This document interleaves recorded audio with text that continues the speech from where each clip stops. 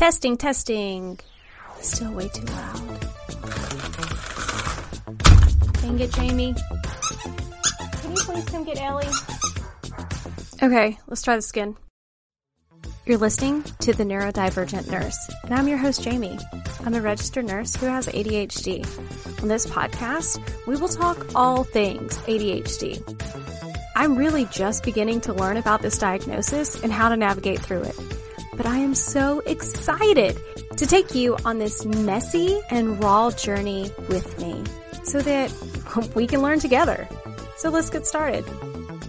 Hello, my beautiful and wonderful neurodivergent friends. I hope that last week, if you celebrated anything, that it was a good celebration, or even if you just took a second to pause, to look around, and find some things to be grateful or thankful for, that you had an abundance of things to choose from, to celebrate that has happened in your life, or that you were able to recognize the good things that are around you, even if they feel like they're in short supply.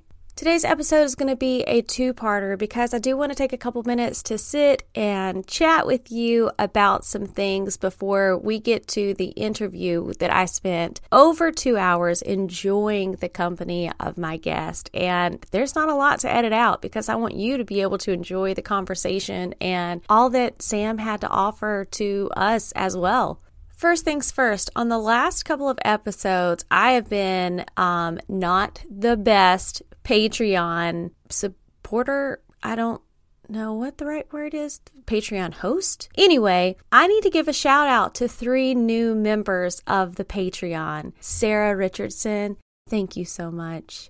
Sia Gaz, don't know if I said your name right. My last name is Frigeau. No one ever says it wrong, so hopefully you'll have a little bit of grace if I pronounced it wrong. And the Nursing Uncensored podcast also became a Patreon of the Neurodivergent Nurse. How awesome is that, guys? If you are a nurse or if you're in nursing school, I highly recommend that you go check out Nursing Uncensored podcast. She will bring so much light into your idea, into the world of nursing as you know it. And if you are a Patreon of the Neurodivergent Nurse, your postcards just went out sometime last week, a little after Thanksgiving. So if you haven't gotten them in the mail yet, you should have them pretty soon. Also, if you are a Patreon of the Neurodivergent Nurse podcast and I don't have your address, it doesn't matter what tier you're on. Be sure that you send me a message either on the Patreon account itself, or you can do it via Instagram or at my email, theneuroDivergentNurse@gmail.com, so that you can get future goodies. If you've been listening to any of the recent episodes over the last month, around mid-October, then you know that Nurses PodCon just passed, where I did a live episode, and let me tell you, that was a blast. So if you are a listener of the Neurodivergent Nurse and you tuned in, thank you so much. I hope you learned some amazing things, that we had incredible podcast host. And it was really cool because there are multiple people who were there that I had gotten to know over the past 3 years through my other podcast, First Do No Harm, that is on the back burner for now. But I followed them, I talked to them, I listened to their podcast, and getting to meet them face to face and getting to know them was simply amazing. So I hope that you guys join us next September of 2022.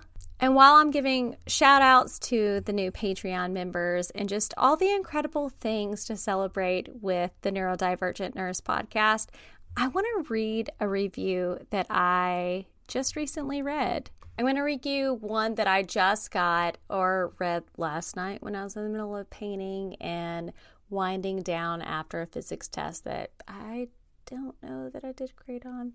Anyway, I decided to check Chartable, which gives me information of where I rank in every single country, and it tells me all the new reviews that the Neurodivergent Nurse has received. And this one was submitted on 11/28 of this year, 2021, and it said, "I'm a nurse, and my husband, who has ADHD, is currently going through nursing school.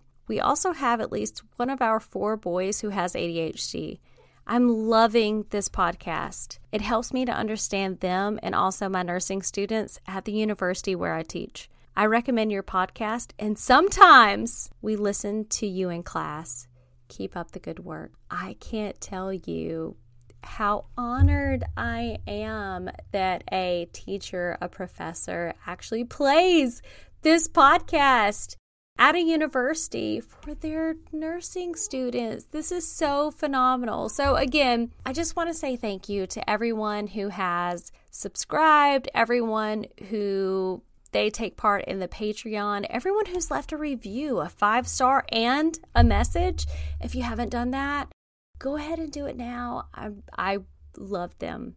I can't tell you how much it brings joy to my life. It takes 2 minutes. Now we're going to hop into this week's episode. Again, this is going to be a 2-parter, so I hope you have a great time listening and you really have a lot of hope that comes from listening to Sam's story and the encouragement that he has to offer to all of us, me included. On today's episode of The Neurodivergent Nurse, I have an amazing guest you guys are going to love. His name is Sam. He's from Santa Barbara, California. He's doing big things. Sam, can you tell us a bit about yourself? Yes, thank you for having me on the show. I love your program and the service that you're doing for people that really need to see their light, and you're kind of shining the light, say, hey, you're bright and you're wonderful. Thank you. So I'm a transformational coach and out of Santa Barbara, California, and also a neurodiverse person. Not like I have it. I'm not a card carrying member, but I am fellow ADHDer in crime. And I'm soon to release a book called Fearless, which is about my journey, about something that happened to me that I'm not going to mention because I don't want to give away the book yet, about 20 years ago. And it's led me down this interesting journey, really discovering and understanding how mind really works, not what well-meaning physicians, nurses, no offense, psychiatrists, doctors have told us that have conditioned us to believe how mind works, that we have it completely backwards, which we'll share later. And it's helped me really kind of see that there's nothing for me to fix within me. There's nothing wrong with me. It's just how our brains work. And once I've kind of started loving my brain for what it is, it's been a game changer that I can drop in and out of this sped up, Ferrari kind of speedy brain that at times has 20 YouTube windows open at once and it doesn't know where to start and is grabbing for straws, not knowing, with no organization, and is all over the place. But then I drop out and I'm present and I'm Sam. I'm not the Tasmanian devil. Can't sit still and can't focus.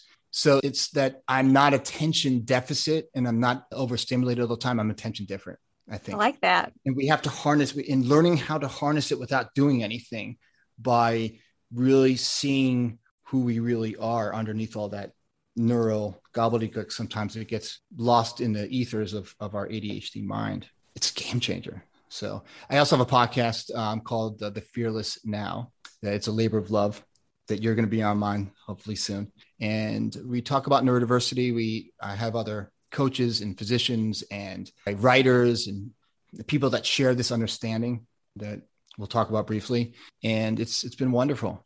And I'm just blessed that I'm on this program today and I can share my message. Yeah. So let me ask you, with your podcast, what has been your favorite episode that you've recorded? This is a tough question that I asked to a lot of podcasters on. Oh my goodness. Oh, wow. Huh? You stumped me there. Okay. Let me think. You can hum the theme of Jeopardy now. I had a guest on who's another coach in New Zealand. Her name is Siobhan, and she said something so powerful. And this is one of my favorite podcast episodes. A couple episodes back, she said, when we are caught up around the axle, when we are in a low mood, the content of our low mood, of all this overwhelmed thinking, and for people like you and I, it's 10 times more intense and loud, at least where I'm sitting. The content of your thinking is complete BS, nonsense, means nothing. It's just telling you that you're off center and you're farther away from your well-being, from your calm, from who you really are, not the noise, and just to let go of the controls and let it settle. And she said it in a way, and she's British. So I love the British. I love the British. They just sound so much better than us Americans. They all sound like they can, all write poetry and just great speakers. She said it in such a way that was so heartfelt. Just like, oh my God. And then because I was overthinking that statement, what she said, and it was so powerful. And there's one more episode that I truly loved. And it was with a gentleman named Simon Mundy, who's he's a broadcaster on BBC Two. I think it's BBC One. Again, I love the British. I don't know why. And he's a sports commentator for Wimbledon, for tennis, US Open and Wimbledon, etc. And he sees the divinity within himself, within his family, within sport, when we are tapped in to that state of flow where time speeds up and slows down. Like when you're at work, right? And you're just working with a patient and there's a connection there and you're so present with them, right? It's magic. That's beautiful. Thank you. So how long ago did you start your podcast? How long have you been doing it? It's been about a year, actually. And so we're at episode 45, going in 46. And I started it because I forgot to do it. Because I love podcasting so much. If I could do it for a living full time, heck yeah. But I love it, but I hate editing it. Oh, you edit it too? I can't do it. I can't edit because I get too, I can't sit still that long. I get overstimulated, and then I'll forget to edit something. Right? I tried it once, and it was just disastrous. I know a guy that does it. I pay a guy to do it. It's expensive, but it's worth it. You do all the editing, really? All of it, yeah. Wow. It's all a one girl show over here. How long does it take you? Because it takes quite a while. Wow. Yeah. Wow. Good for you. Wow. I had a podcast that I started 3 years ago that was, the name of it, First Do No Harm. And I could not do that consistently, but it was more about social justice and people being kind to one another type of thing. And it never really took off, but I loved it. I loved interviewing like the trans man. I loved interviewing people of color who got to tell their story and the difficulties. But it was too much. But like you said, I love the interviews. I love the creative process. Did I tell you? I don't know if I mentioned this to you. My favorite color is purple too. For a dude to have, it was purple. I have to say it's blue too, but purple was like, since I was a little kid, amethyst, because I have, where is it? Well, it's in the other room. But yeah, I know for a dude to like purple is kind of weird. But anyway, sorry. Yeah. So, well, I can see that being wonderful, but you still have those episodes, right? They're still like, listen, I got to definitely listen. But I think you blend that into your show. I think there are elements of that. Yeah. Because I listen to your episodes. You blend, there's a little bit of a little bit of social justice, a little bit of being kind to others in it. So I think you got it there. Thanks. What made you want to start your podcast? Well, I initially was on the fence about it. Because of the nature of my book, there's some sense of pieces in it. And I was wanting to launch it in tandem with the book that was supposed to be launched. I was going to hire a PR firm to help with pre-launch. And then I said to him, I wasn't ready to launch it. And the book is ready. It's just we're waiting for our editor to do some more prescriptive edits and sent to a publisher. We're self-publishing, and we got this PR firm that's terrific, based out of Austin, Texas, that really believes in it too, which is helpful. I just one day woke up and said, you know what? I know everyone and their mother is doing a podcast, right? There's like millions of podcasts out there. But what I have to offer is a little bit different. Yes, there are a million, I'm sure, podcasts on neurodiversity, ADHD, obviously. But no one really shares this understanding that I share with my clients and that I walk the walk and talk the talk with, which is, the 3 principles as a transformational coach. And so the podcast organically just popped up. And I'm like, okay, my favorite Pink Floyd song is Fearless. You know the song Fearless? It's one of my favorite songs of all time. And if you listen to the lyrics, I'm not going to sing it, but if y'all got to look at the lyrics and you'll see what I'm pointing to. And then that's where I got the name of my book, Fearless. And then the Fearless now popped up. So. Awesome. Now, how long ago was it when you decided that you wanted to write a book? Like, how long has this process been going? Great question. It's actually been ongoing for over 10 years. Again, stop, start. The wonders of the ADHD mind. And I remember, I was just going to put it down, never finish it. And I was watching one of my mentors, George Pransky, who's a psychologist that now shares the understanding. He's one of the elders. He's been doing this for over 45 years. And he's listening to an interview with him and another psychologist who's now turned coach. And they were talking about, they had a client that was stuck writing their memoirs, their book. And this was a well-known author. It wasn't just Joe Schmo here, Sam, I'm just Joe Schmo. This was like a famous author. And he had writer's block. And we all know writer's block is just a lot of thinking on board. It's insecure thinking. It's all thought, right? That we're creating. It's all made up, but it feels real because we feel our thinking. And George looked at the guy who's telling this story. George looked at his client who had this writer's block, this famous author, right? The author was stuck on the same chapter. I think he was stuck on chapter 7, right? And George looks at his client. He says, maybe you're just not a good judge of how long it's going to take to finish this book. Not like, let's work on the writer's block. Tell me when this began, let's do these exercises. And what happened for this client is that he began to see what was going on. Because when we are caught up in, especially someone with our neurotype, that we get caught up all the time and the noise is really loud, we don't see the forest from the trees when we're caught up in our thinking. Whether you're a Nobel Prize laureate or you're this author or you're just Sam or Joe Schmo, we're all human. But he was so caught up in wanting to finish it by a certain time and all these deadlines. And instead of seeing like, oh, I'm just not going to get it finished. And it's either meant to be or it's not meant to be. And the publisher is going to either understand, my literary agent's going to either understand or not. It'll be finished when it needs to be finished, when I'm done with it. We put so much pressure on ourselves to a time frame of pressure because we think that actually matters. It really doesn't. I'm sure people are listening to this and saying, well, in the real world, when you're you have to make a living, it doesn't work that way. Yeah, sometimes. But if you follow your own inner GPS and you stay present as much as you can, the deadlines as a nurse, you're on it. Lives are in, I don't mean to make you more anxious, but lives are in your hand. You can change the way you're looking at that by saying, it's not like pressure. It's just part of what I do and I'm good at it. And maybe ADHD doesn't pop its ugly head up sometimes when I'm doing it. And maybe it does, I call it the ADHD cha-cha. It just shows up. So like, what did that happen? Wait, whoa, brain, chill out, slow down, How much do you think that perfectionism has to do? Because for the last year or so, I picked up painting. And so I started creating things and people would buy it and I would do some commissions here and there. And my anxiety went through the roof when people would say, hey, can you do this for me? And I could, but it took about 8 times longer. I'm like, I wish somebody could just see the finished product and say, I want that or I don't.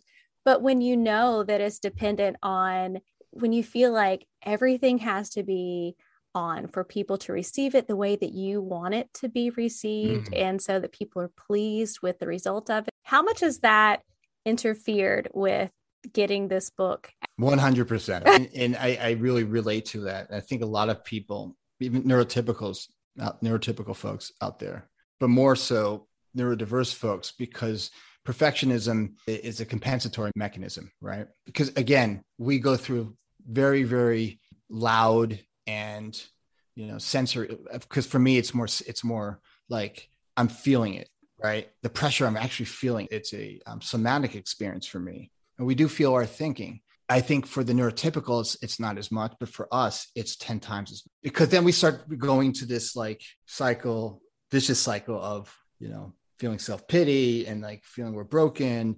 Like another example, and that's a great example you just mentioned, is the fact that missing out on stuff. Like if I got the book done 2 years ago, maybe Simon & Schuster would have knocked on my door when I wrote, because I had a proposal. What if I did, the timing's off, I can't get it right with the timing. Maybe if I launched the book before the pandemic, I would have a better chance of getting a great literary agent. It wouldn't have to sell. Like those are the things going in my head. But when you look at divine timing, that's how it really works. Then you can take your hands off of the stick of the aircraft and just put it on autopilot. Because we do our best work not in the noise, but when we're. Do you think a lot of people who have ADHD, because there's so much that I've researched and there's so much that I have dove into with other people who have neurodivergent brains. And similar to what you're saying, when things aren't, I give myself so much grief when things aren't done by the timeline that I put or the timeline that society places on me in general. And I feel like such a failure or whatever. I always land on my feet. And when things actually are complete and the good that comes from that, I feel very confident and positive that I am where I'm meant to be. And the reflection and looking back, I'm glad that I didn't meet those timelines, or I'm glad that medical school got pushed off by a couple years. I got to enjoy in the process of it that I wouldn't have otherwise. Do you think other people with ADHD recognize that too once they have finished that task? Great question. I really think it has to do with self-awareness. And we're all at different stages of self-awareness and also locus of control. Because tomorrow I could wake up and be right back at square one with what you're sharing.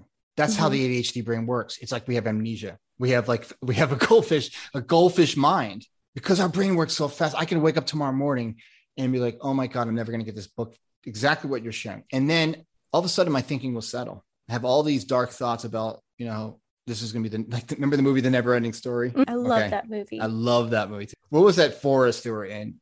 The forest, remember he gets stuck in this like dark, gloomy, like forest of misery or something like that. That's me in the morning. I'm not a morning person. Me neither. Oh my God. This is scary. It's like, can we just skip morning? The audience will probably know what I'm talking about. It's like that forest where he's stuck and like, it's depressing. It's like depressing. Anyways, I don't remember the names. It was a long time ago, but that's what it feels like, innocently.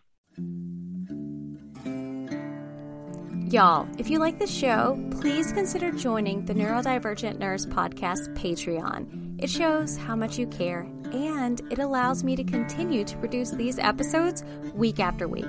Plus, you get some awesome bonus episodes and some pretty great fan mail from time to time as a thank you. And please rate and review. The more reviews, the more attention, and that increases the likelihood that other people who struggle with neurodivergency will be reached. If you're interested in joining the Patreon, go to patreon.com/the neurodivergent nurse.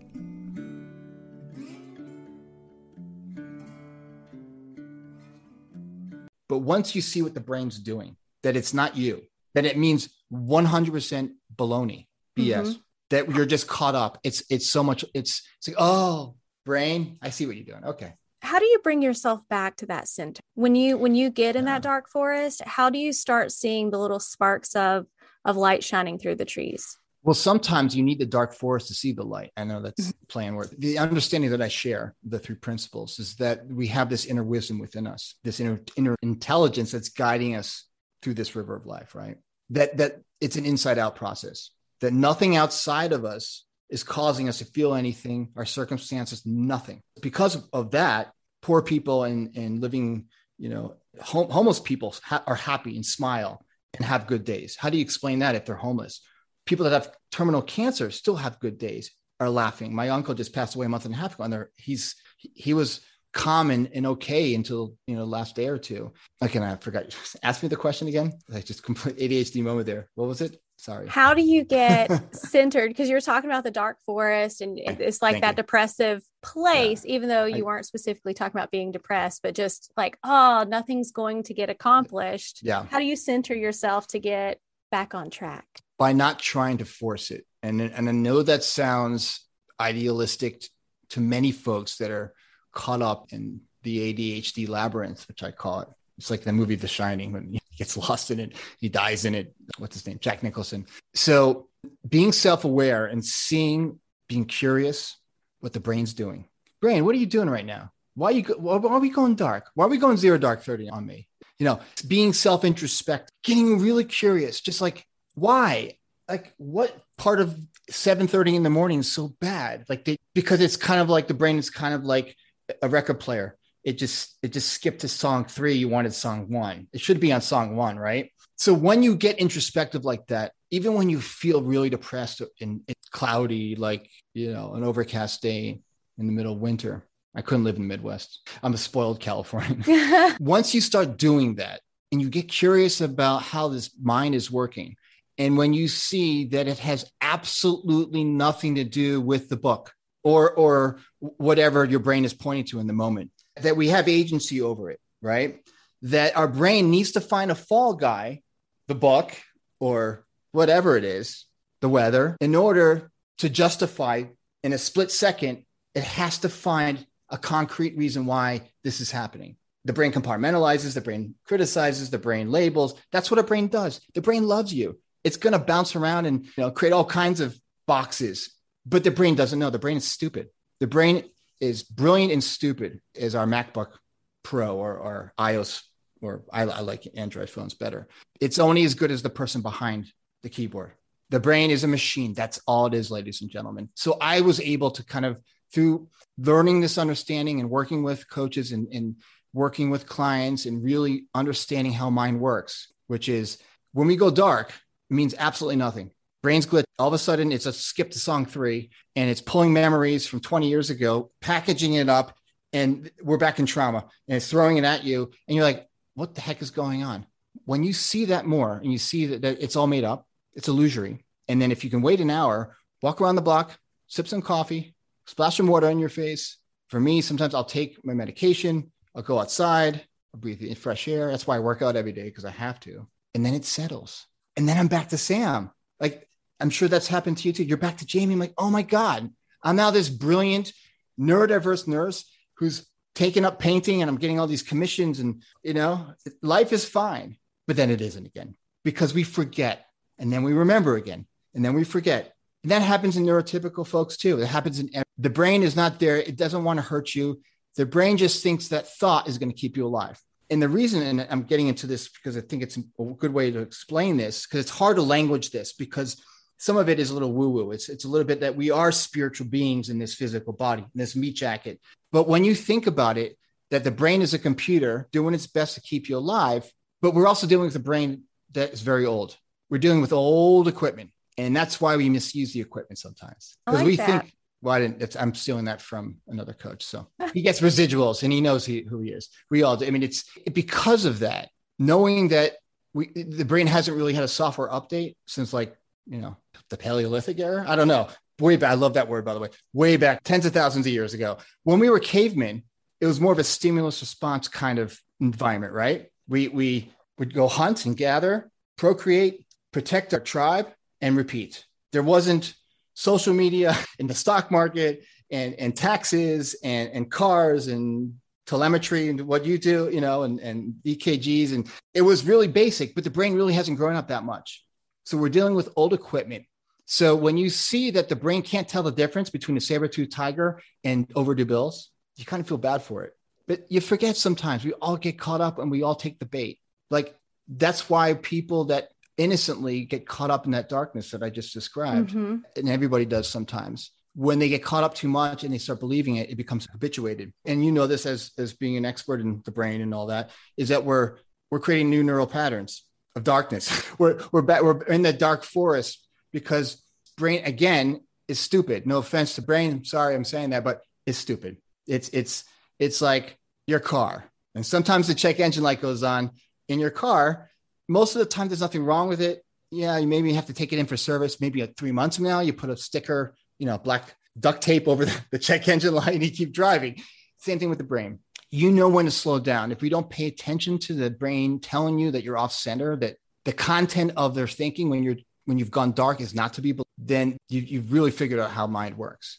And when that happens, it's so amazing. It saved my life. It's changed my life. Sorry, that was a long one. No, I love it. When do you anticipate? Do you have a time that you anticipate that the book will come out? Year time frame or? Jamie, you're putting me on the spot here. The book is slated, again, it's not written in stone because it's fluid, to come out in April. But I said, no, the pandemic put a damper on things. Mm-hmm. We found a great PR person, an agency. And right now we're just doing some final prescriptive edits. The book it's intense, and it's also hopefully going to be a beacon for a lot of those lost folks out there. They think they're lost, but they're not really lost. I'm really going to put you on the spot now. Okay. Record it. I need to get everyone as my witness. Whenever it comes out, when that may be and it's out for a little bit of time, I would love to have you come back on, because then you can really talk more about it and how people have responded to it and all of that stuff. So would you be willing to do that once it gets published? 100%. And all right. Everybody heard it. We're back. Yes, because it's something that it's the first half of the book is pretty intense and painful, but the second half of the book, there's some brilliant teaching tools in it that I share this understanding and how it looks at from the lens of a neurodiverse person. And, growing up with this, with having, ADHD for me, I wasn't diagnosed until 22 years ago, but I was misdiagnosed 10 or 11 times. And it was a learning disability, visual motor, this or something with, still don't know what it is. And that's 30 plus years ago. My childhood was, I had great parents. Feel very blessed to have a supportive family, but being in school and learning was not a lot of fun a lot of the time. Yeah, I can understand that. I loved school, but I did too. That's why it was so frustrating. Yeah. In nursing school, I just felt like I was the dumbest person. Once I had like a couple associate's degrees before I ever got a degree in nursing. And it was awful. Anyway, I was like, people told me that I wasn't going to be able to do it. Even nursing instructors, that they couldn't teach me to critically think. And it was wild. Yeah. And I can relate to that because it wasn't nursing, but it was grad school. Mm-hmm. It was all these PhDs, God bless their heart. Most of them went well. It's not their fault that they're taught how it all works backwards. And what I mean by backwards is the outside out understanding versus it really works inside out. Not outside. I'm sorry. Inside out, not outside in. And because of that, in many respects, and they didn't do it on purpose. They mean well. It did more harm than good. Mm-hmm. The school psychologists, the Wechsler tests and all these different, you know what I'm talking, the Whisker too. This is early 80s. I was a little kid. I felt broken and so ashamed to be me in school and so angry because I was excelling in writing, the creative stuff. Right.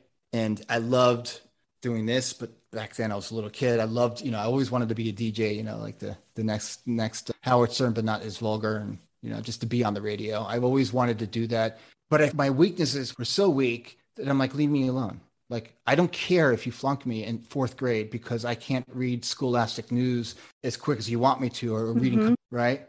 I don't care if I can't do math as well as the next person. Flunk me then. They wanted to hold me back. And I'm looking at them. I said, bring it then. I'll do whatever you want. You know what? If you really think that that's going to help me excel in the real world, I didn't say this, but my parents were like, you're not holding him back.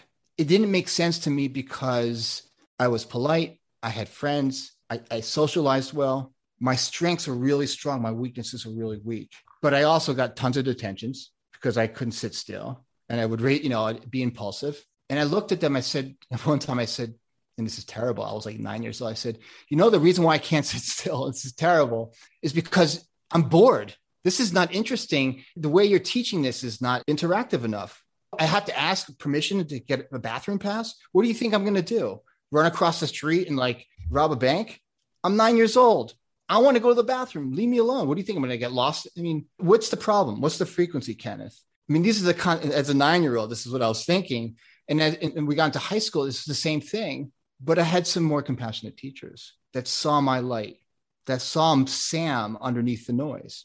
And that was the turning point, really. That was the gift of having a teacher that was compassionate, but also saw my light, despite all the difficulties I had with one part of my brain and one part of learning and processing. And to be honest with you, I don't use any of it. All the hard stuff that I couldn't do, I've either learned how to compensate for it or I don't use it. A teacher that I know was talking about when they were teaching in a classroom and someone who came in and they were doing the monitoring or whatever they're supposed to do had some advice after they watched how the class went. And she said, instead of telling the kids no, when he says, does anyone know, the answer to this? And they'll say, is it such and such? And he'll say no. And then he'll move on to the next person. She said, you need to get the other students to explain to them how to come to the right answer. And I was thinking, I would have been so done. I would not have ever wanted to go back to Yeah. class if not only I was wrong, but then all of my peers knew how to get to the correct answer. And then I don't know. I'm such a comparison type of person with Yeah, me myself and too. everyone else. And it does so much more damage than good. And for me, that's exactly. I had the same issues too. And I remember middle school, I got so angry, not angry, like literally, but in my head, I just got so angry how I always felt stupid, Mm-hmm. especially in math. But, the other stuff, history and social studies and creative writing and English, I was a rock star, I was in advanced placement English in high school, but yet I could barely do math. How do you explain that? The perception back at the time, I mean, back then, especially when I was a little kid in the early 80s, ADD, ADHD, basically they were throwing medication at a wall. Like if this works, okay, great, it works. Okay, if you're having side effects, it's the wrong one, right? If your kid is all of a sudden really depressed because of the psychostimulant is doing something, they didn't know what to do. Like they were just throwing darts at a board at the wall, hopefully it would stick. And then we had the development of MRIs and see how the brain works and neuroimaging. But even neuroimaging is half the equation because it's more than that. But once I saw, and I wish I had this understanding under my belt, the three principles that I share in my book and I share with my clients, and we've talked about briefly, it would have saved me a lot of grief. Thankfully, and I remember my beloved girlfriend dragging me kicking and screaming to some of these seminars. There was one down in Marina Del Rey and there was a couple out in Santa Monica. And this understanding's been around for about 50 years. But all the sages, all the great sages have shared this understanding. It's not new. It's just been language different, right? Buddha talks about this. Jesus talks about this. Name your MVP, your all-star sage or prophet. And even aspects of the Est movement in the 70s shared some of this. But we knew all along, even thousands of years ago, how mind really works. But what happens is conditioning. And again, society was created, to control the masses in many respects, innocently sometimes and not innocently. Also, the way laws are formed, the way things are created top down, it's easier to say, well, it was that person or it was that thing that caused this versus maybe it's the state of mind they were in at the time. Because the quality of our thinking when it's cloudy, it's kind of like driving in the fog, right?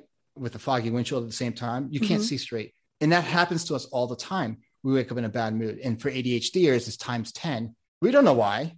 Our brain likes to blame it on something or somebody. We don't get enough sleep and then we're cranky all day. We are cranky, but then we're in a bad mood and then we'll like get into an argument with a coworker or but we think it's someone else causing us to feel that way. And that's what all of us have been conditioned to believe is true, but it isn't. And we all know it is deep inside of us.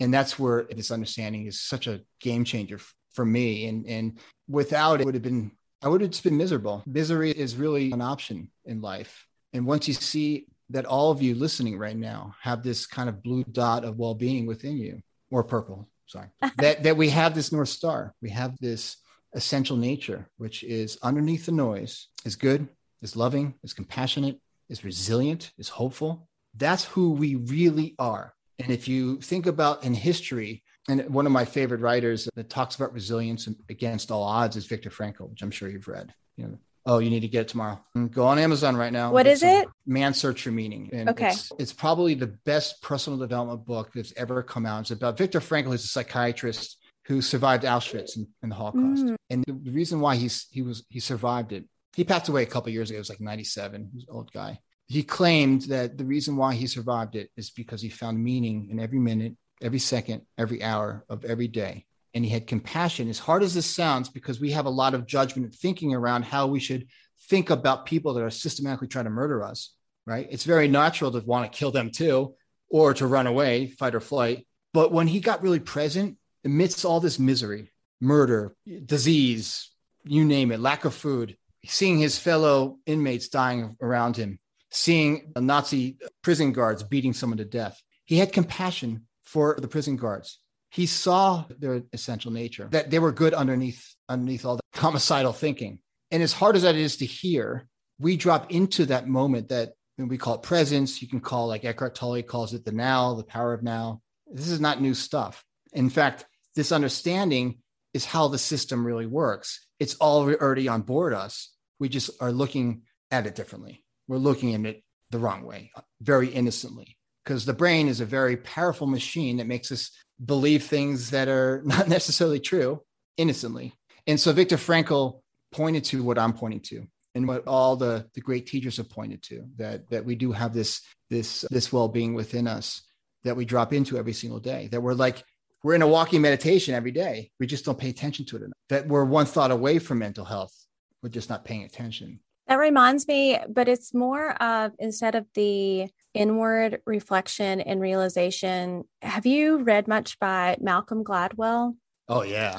I love Malcolm Gladwell. What a phenomenal human being. He is a person that not only do I have times where it goes to a dark place of, not being good enough for whatever reason. And when you look around to society and being angry at people, I wonder all the time, honestly, I'm like, are people good? Because I don't always see it. I don't know if it's because of where I live and there's a lot of racism. There's a lot of entitlement and the whole me that is, you see more than others. And his book, Talking to Strangers, just really helped peel that off and to remember what people are going through on an individual level, and that people are inherently good.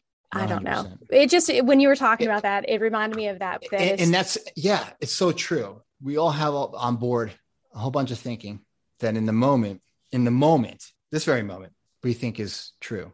We look back at that thinking, especially for people that have broken the law or have hurt somebody, they're in prison for it. And they're like, well, why would I believe that? It's just thought. And that's the thing. And that's how this understanding of how we really work as a machine and a spiritual being covered by a meat jacket, right? That essentially we know how it all works, but we just don't pay attention because human beings love great drama. We love good soap opera. Why do you think, The Guiding Light and As the World Turns has been on for 50 years. When I was little, when we're sick, you stay at home. My mom would work half a day and then pick us up because she was a speech therapist for the Connecticut public schools at the time. And so she'd be watching The Guiding Light. I'm like, I came home to visit them about a month or two ago. And my mom's 75. She's sitting on the couch watching The Guiding Light. Same characters. Human beings love drama. We pay attention more to the Las Vegas Disney World fireworks than we do to the calm. We think that's truth and the calm is not. We have it backwards. And once we see that, like a salad bar or like a great buffet, like at a Vegas hotel, or you have like the dessert section, the meat section, the fish section, the salad section, whatever section, the tofu section, you get the gist. Well, when we go to the buffet, we don't take 10 pieces of chocolate cake. It'd be nice, but we all end up having a tummy ache and probably some form of diabetes after a while. If we don't take 20 pieces of steak, we don't take 30 bananas. No, we have this thing called discernment. We have this, and that's what thought is. Like think of thought as like a salad bar of choice. Like you don't have to believe every thought that comes through your mind. Thought means nothing unless you give it life, right? And for me, once I saw like the trick the brain is playing innocently, that I do have some locus control over that, man. But again, I forget, like you forget. And my brain sometimes, I literally through the mind's eye, I'm like, whoa, Tiger, slow down, you crazy child. It's like that Billy Joel song, Vienna. And it's okay. You know what the interesting thing is about being a neurodiverse person is that self-introspection once we kind of see it. Because we think differently, because we synapse at a different rate than a lot of people, we then can see like, okay, I see things how they're working, but it's not exactly truth. But I don't have to be afraid of my ADHD experience all the time. I don't have to be afraid of my anxiety all the time. And I think all those years being a little kid and a teenager, being afraid of academics, being afraid of teachers really taught me that there's nothing to be afraid of. If you would like to contribute to this podcast, you can go to patreon.com/The Neurodivergent Nurse, where you can get exclusive bonus episode, script of the show prior to the release, uncut video interviews of the guests, input on upcoming shows and ideas, and even more. Also, be sure to follow The Neurodivergent Nurse on Instagram and TikTok. And if you enjoyed today's episode, be sure to share it with someone that you think could also benefit from The Neurodivergent Nurse. And go ahead, while you have time and while you're thinking thinking about it and rate it and leave a review 5 stars on your favorite listening platform so that other people can find the show easily as well. And I hope you have a wonderful week, and I can't wait to talk to you again.